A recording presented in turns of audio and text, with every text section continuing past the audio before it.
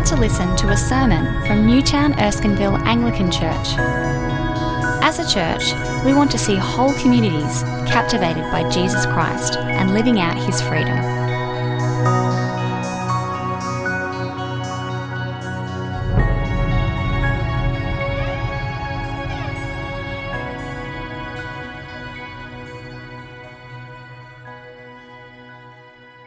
Hello, my name is Sam and I'll be reading a psalm.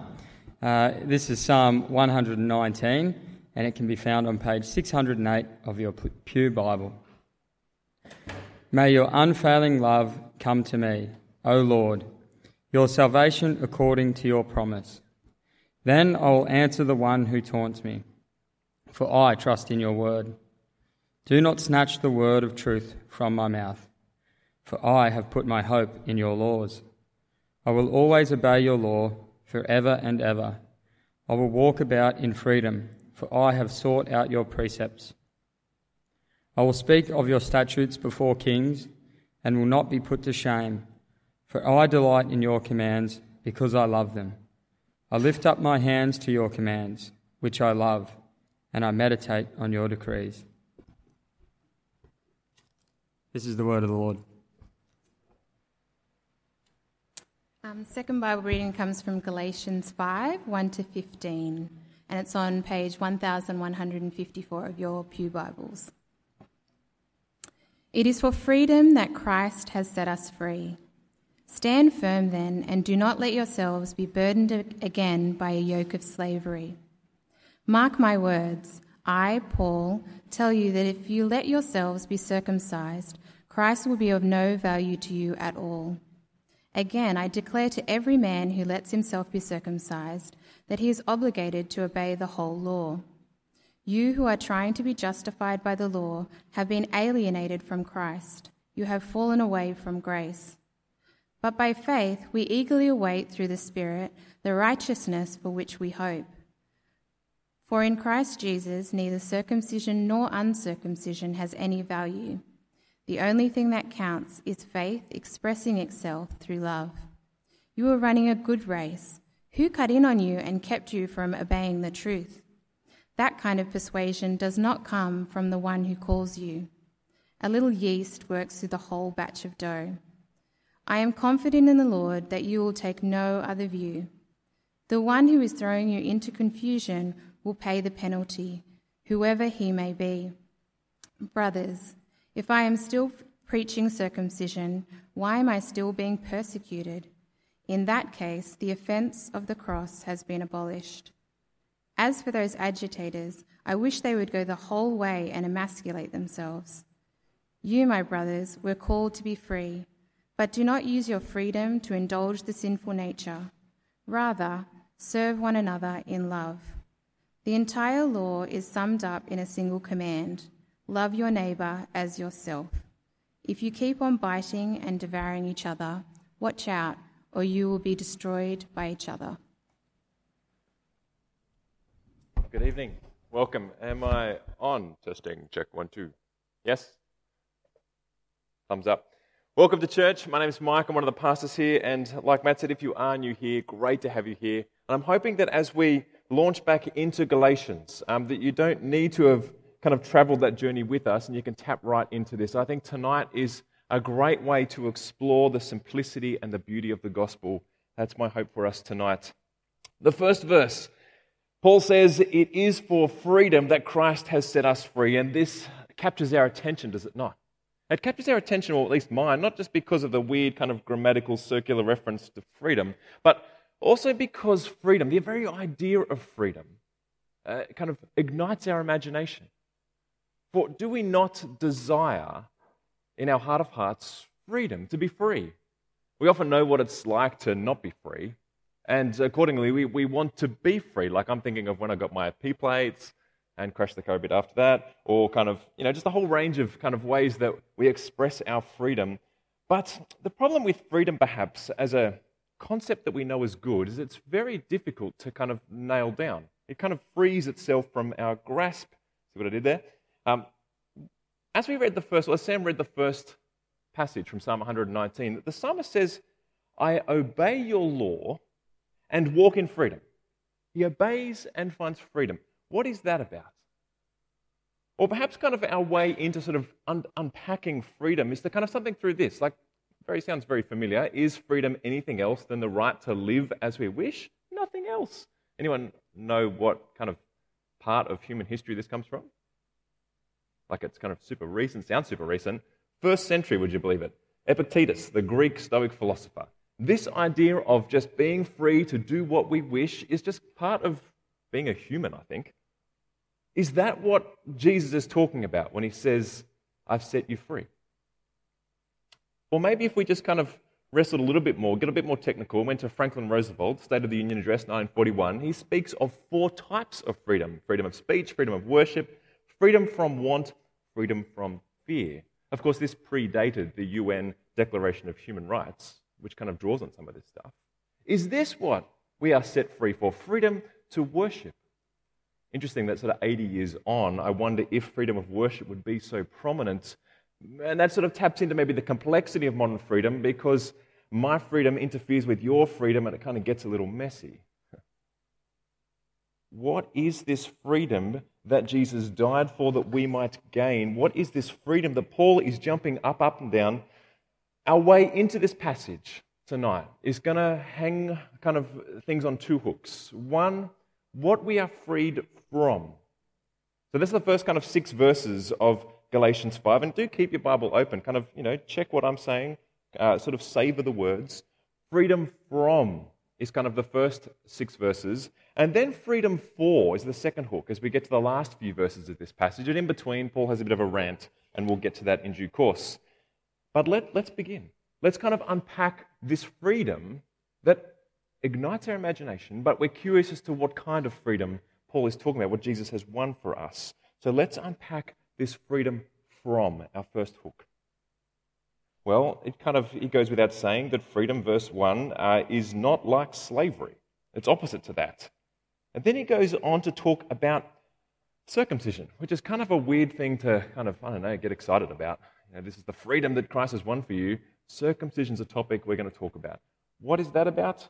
Well, in this context of Galatia, they were wrestling with kind of what do we make of the law? And circumcision was an important part of kind of the rituals and the laws of the Old Testament. And some people were saying, okay, so saved by Jesus, that's nice, good on you, but you've also got to do this law stuff. I mean, it kind of makes sense, right? I mean, you can't just be saved by believing, you've got to do some stuff to earn it. And so people are kind of like, well, that makes sense. I guess to be approved by God, to be approved by others, to approve myself in this whole process, maybe I should get circumcised and do some of those laws and rituals. That makes perfect sense. Perhaps. But Paul says, every man who lets himself be circumcised is obligated to obey the whole law. Verse 4 continuing, you who are trying to be justified by the law have been alienated from Christ and have fallen away from grace. Paul is highlighting as starkly as he can the 2 ways we go about saving ourselves. You are either saved by grace, that is a gift from Christ himself. And if you receive that gift, that he died for you and his blood shed for you, cleanses you and renews you, and that in that receiving of gift, you are approved by God in that moment. You are righteous. You are declared righteous. That is option 1. If you trust that Jesus died for you. Or you go through the kind of self-approving process by obeying the law and doing the things, ticking stuff off. And they are the 2 options. And Paul's saying, if you choose this option, if you go down the path of circumcision or obeying the law, you are cutting yourself off from Jesus. Laws are kind of, they make sense to us. I find all kinds of creative ways of making laws for myself and kind of ticking myself off. I mean, let's say 10 Commandments. That's a pretty kind of well-known list of rules. They're good, like do not murder. I want to wake up in the morning knowing that I've got some confidence in not being murdered in the day, right? So that's a good thing. But I can so easily tick that off, like I didn't murder anyone today. How good is that? I approve myself. You guys approve me. Thanks for laughing a little bit there. And God approves me, surely, right? I get to Commandment 10, gets a bit harder because, God says, like, do not covet, do not want what others want. That's tricky to do. And then I get to Jesus, and he's like, okay, you've heard it said, do not murder. I say to you, if you are angry at a brother or sister, you will stand under judgment. And you're kind of like, oh, okay, so I've been angry a couple of times today. And herein lies part of the problem of the law. We really want the simplicity of kind of checking off some stuff so that I can approve myself, you can approve me, God might approve me. But in the end, there's a heart problem. And the law's got nothing to say other than yes or no, and mostly it's no. In fact, if you disobey one part of the law, Paul says you've disobeyed the whole thing. You're a lawbreaker. There is no power in the law, just a statement, you are condemned. And that's the problem with any self-approval process that we kind of generate for ourselves. Any list of rules that we can check through and get others to check through, and we can hold up to God and say, look at this. As a pastor, I meet people who don't go to church, and often when that happens, they're kind of very quick to sort of like, well, I don't go to church, but I'm a good person. Well, thanks for telling me that. We like to assert ourselves as being good because we've done a bunch of things. Paul says that system will only return no unless you are perfect. And that's why Christ died. That you might, in the very moment of trusting in His sacrifice for you, you say, actually, it's not what I've done. In fact, it's because of what I've done that you went through that, Jesus. It's because of what you've done that I trust you, and in that moment you are declared righteous. You are approved by God. That is the gift, that is the good news of Jesus. No matter what your story is, no matter who you are, what you've done, if you trust in Jesus, God looks at you as approved, as righteous. And that stands in stark opposition to any other system of approving yourself, others, and trying to find God's approval. You see why Paul's getting upset about this? He wants them to come back to the simplicity and the beauty of the gospel, and instead of appreciating that, they're kind of building on their own little kind of like, look at me go. Pastorally, this has huge implications for us. See, for anyone feeling the weight of God's judgment, because you feel like you've done something naughty, I want you to know that Christ has set you free. There is no condemnation for those in Christ Jesus. Sure, there might be, as Paul will expand in 2 Corinthians, there is a godly sorrow that leads to repentance. But that's in the freedom of being set free from condemnation. That's in relationship, where you're wrestling with something you've done to displease God. But friends, if you are feeling that crushing guilt, that weight of condemnation, I want you to know that Christ has set you free from your desire to get approved, from your failure to do all that God would ask you to do.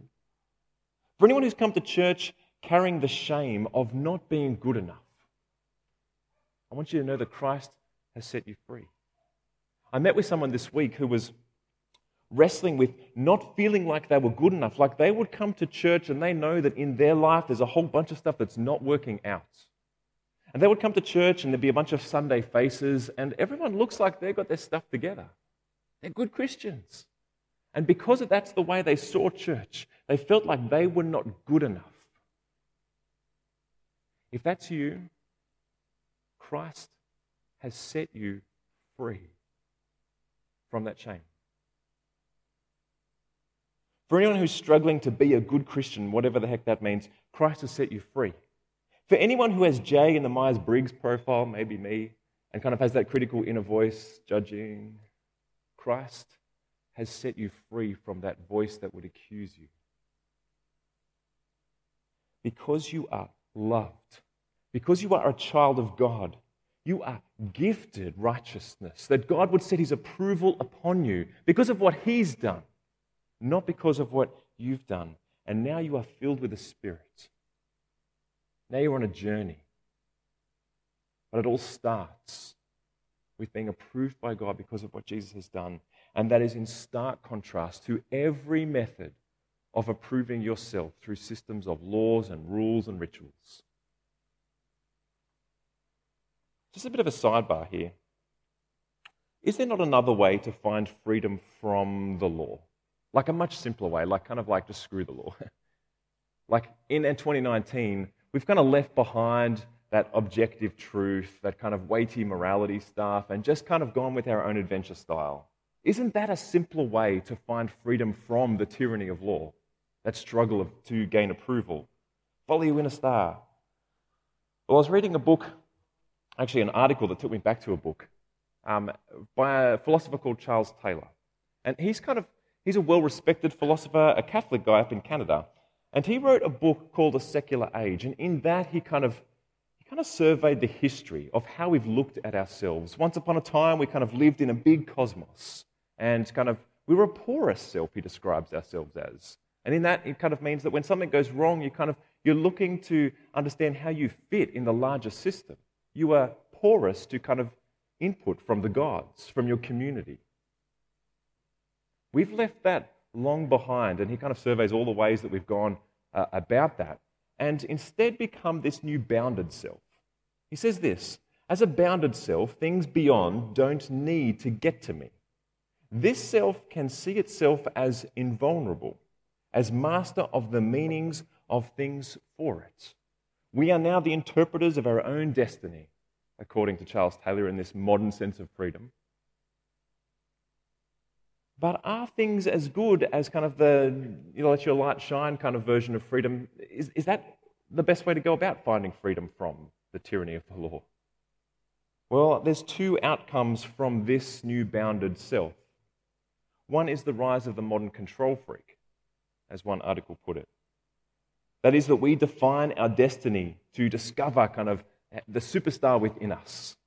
But because we're this bounded self, we're invulnerable to everything around us. We've got to keep pushing up the boundaries, the threats that kind of would kind of weigh in on our destiny. We're no longer vulnerable to others because it's all about us. And we've got to control everything. Every decision we make is kind of a stressful one as we kind of carve out the path before us. There is actually a sort of slavery at work in that self-defined freedom. And it's a weighty one at that. This author here, who I've quoted before, picks up on kind of this idea of the paradox of modern freedom. It's not as simple as people would like to believe. He says more money, for instance, means more anxiety about our wealth. So there goes our freedom a little bit. More personal freedom imparts more insecurity in our relationships. And longer lifespans still do not afford enough time to achieve all the goals we set for ourselves. FOMO is a real thing. The spectre of personal failure haunts us at every turn. This is modern freedom. It's not as simple or as beautiful as it's cracked up to be. And in it is its own systems of approval, of failure. And friends, we need to be saved from ourselves here. From these own systems of approval we generate. From the weighty and anxious state of kind of carving out our own destiny. We need a deeper freedom. And Paul's saying, whether you're in kind of the religious world, crafting rules of religiosity so you can find approval from God, others, and yourself, or whether you're trying to define your own freedom and your own destiny, and in so creating your own systems of failure and approval, both people need to be saved, to be freed from that tyranny, from that struggle to find approval. And Paul says it's a gift. It's Jesus Christ. He lived for you, He died for you, and He's been raised to new life for you. Do you want that? Do you want to know that you are approved by God, righteous in His sights, loved by Him, forgiven by Him, given new life by Him? Do you want that? Or do you want the self-made freedom with its apparent freedom, with its illusion of freedom, but with its own systems of slavery and struggle? And as we look from the kind of freedom from that tyranny, from those systems of approval, towards the freedom to, what we're freed to, we can kind of track out the trajectory of both of these freedoms, the secular version and this gospel freedom. For the person living out their self-defined freedom, as we've already said, we've got to struggle through pulling all those levers to make sure we get the right thing to fulfill our destiny, become the superstar we want to be. Or we can go verse 5. Read with me. But by faith we eagerly await, through the Spirit, the righteousness for which we hope. Friends, if you believe in Jesus Christ, you are declared righteous. You are approved by God, as I've been laboring. And from that point onwards, we wait in this spiritual waiting to become that righteousness.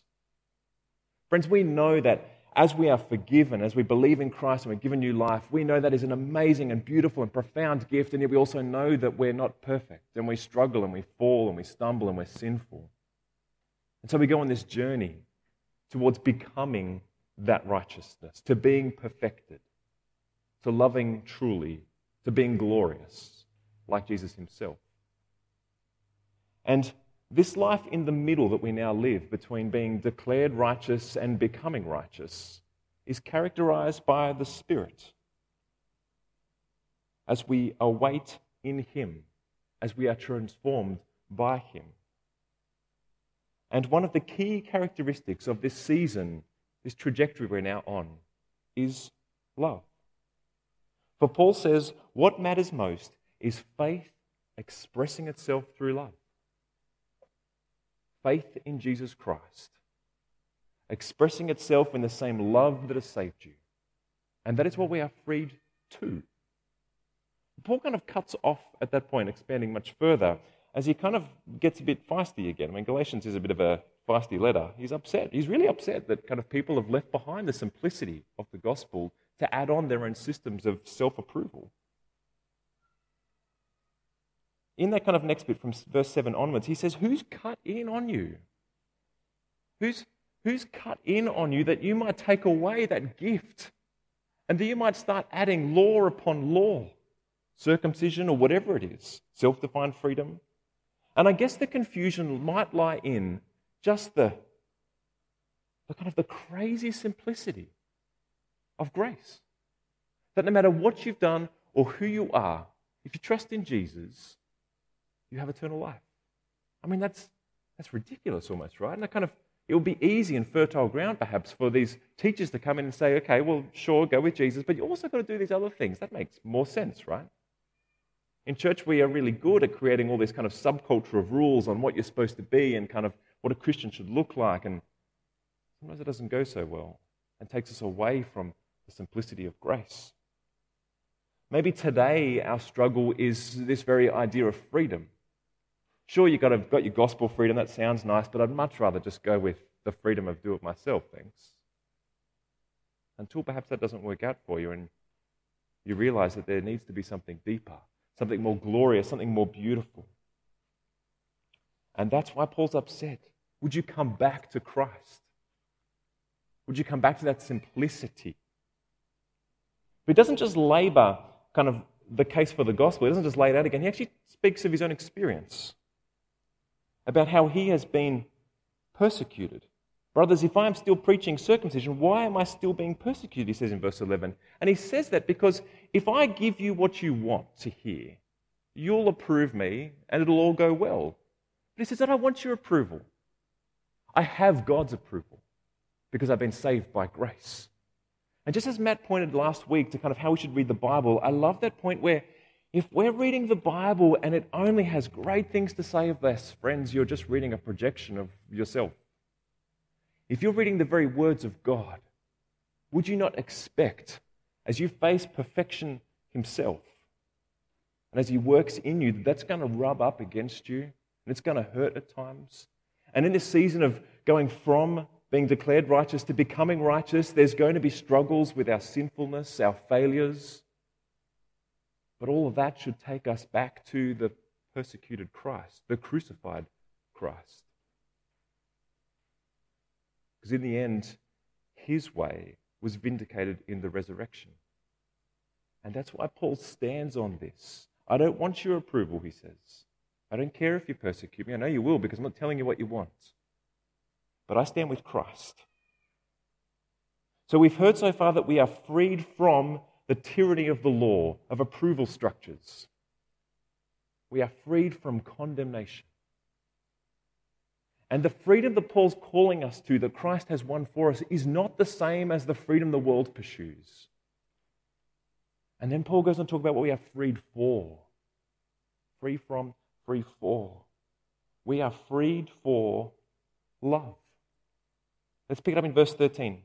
You, my brothers and sisters, were called to be free, but do not use your freedom to indulge the flesh. Rather, serve one another humbly in love, for the entire law is fulfilled in keeping this one commandment: love your neighbor as yourself.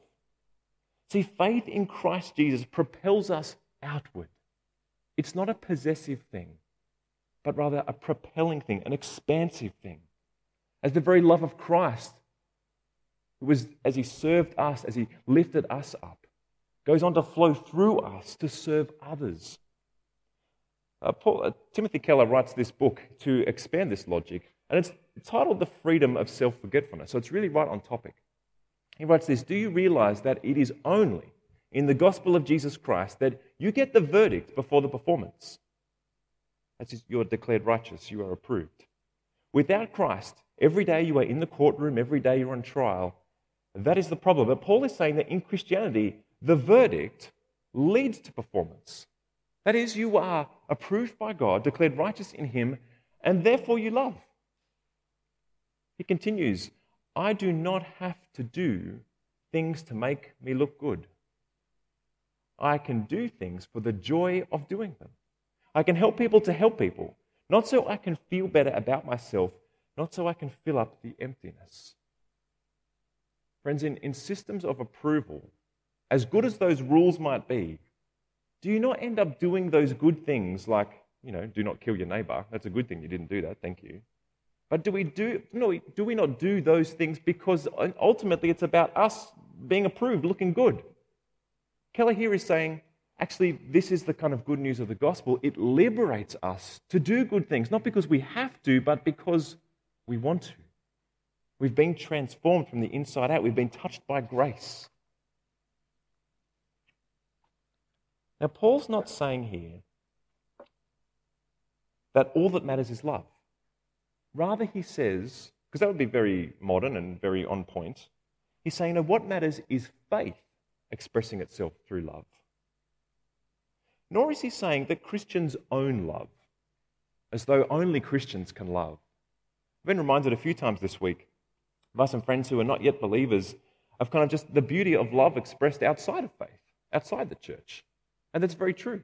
There are beautiful examples of humble, sacrificial, others-centered love that don't come from Christ.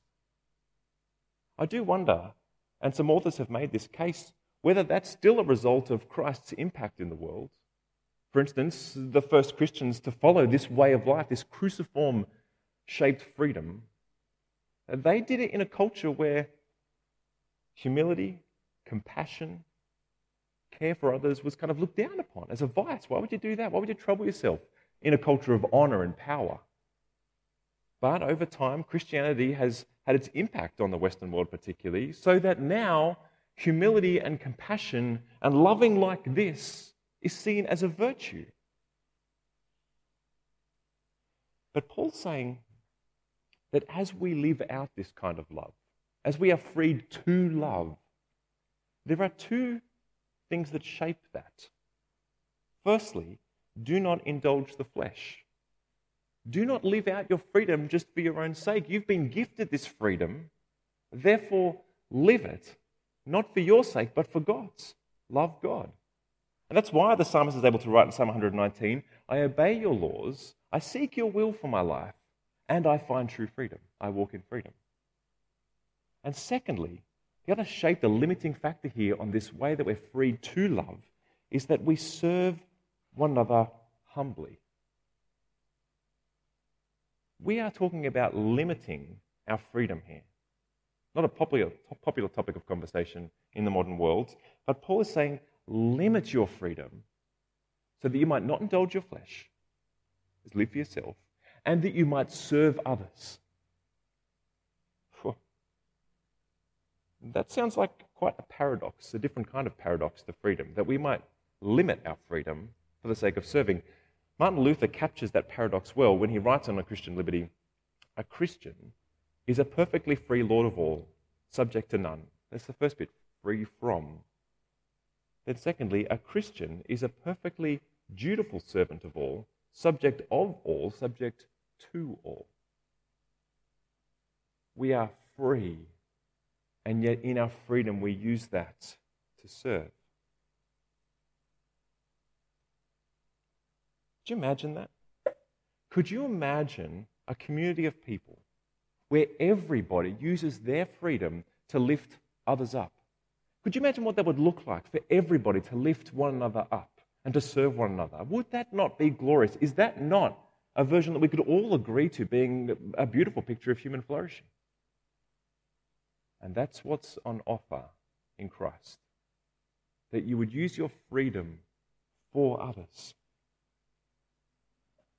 But in this kind of life where nothing's perfect and we're broken, do we not also feel the weight of that, the costliness of this? I've got 3 kids and a dog. My freedom is getting limited by the moment.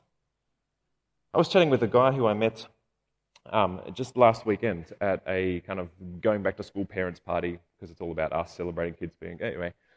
And this guy went to Movies in the Graveyard, and I hadn't gone, and we were just talking about, he just sort of raised that as kind of like a cool thing that he went to, and I was like, actually, I work at the church that put that on. And he's like, no way, you're a Christian in 2019?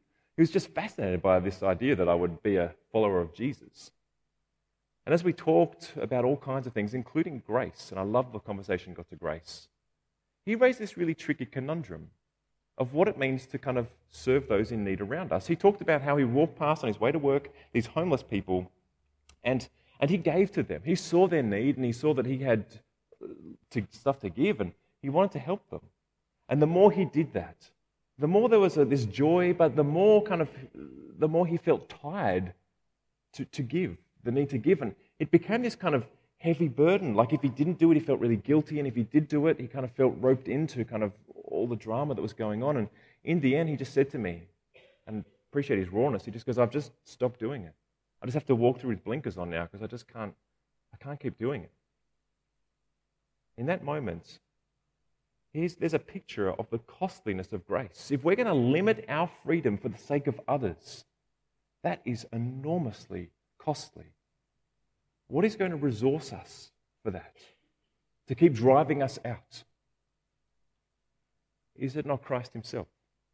Who gave up his glorious freedoms in heaven to humble himself to death on a cross, to serve you, to love you in your unlovable state, that while we were enemies, he poured himself out for us. And every time we're in those crosshairs of kind of like, should I serve that person as though I know it will come at great cost to me, every time we kind of weigh in that predicament, does it not drive us back to Christ? Now, I don't know what the answer is every time. That's the trickiness of grace and living it out. But does it not drive us back to Christ and what he has done for us? And as that happens, are we not propelled outward to use our freedom to serve? Not for the sinful nature, but for others. Friends, we're talking about a freedom beyond be who you are. We're talking about a freedom that is profound, that is glorious, and that is steadfast in Christ Jesus. And we are free to discover this, free from the tyranny of condemnation, of the constant search for approval, for that is on offer in Christ. And for those that have received it, would you go out into this needy world and to be Christ to people? It's tricky. We're going to stumble. We're going to fall. Maybe we're going to fail as a community as we try and model this to each other. But should we not also be the first to humbly repent and to keep lifting each other up, that Christ might be glorious in this place and in this part of the world? Free from condemnation, free to serve others, and forever free to the glory of Christ. Amen.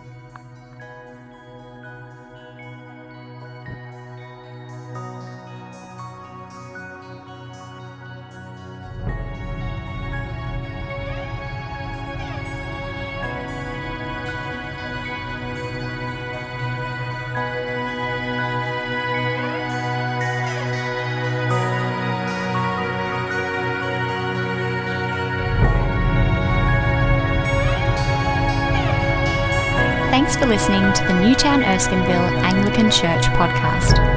For more audio content and information about our church, please visit neac.com.au.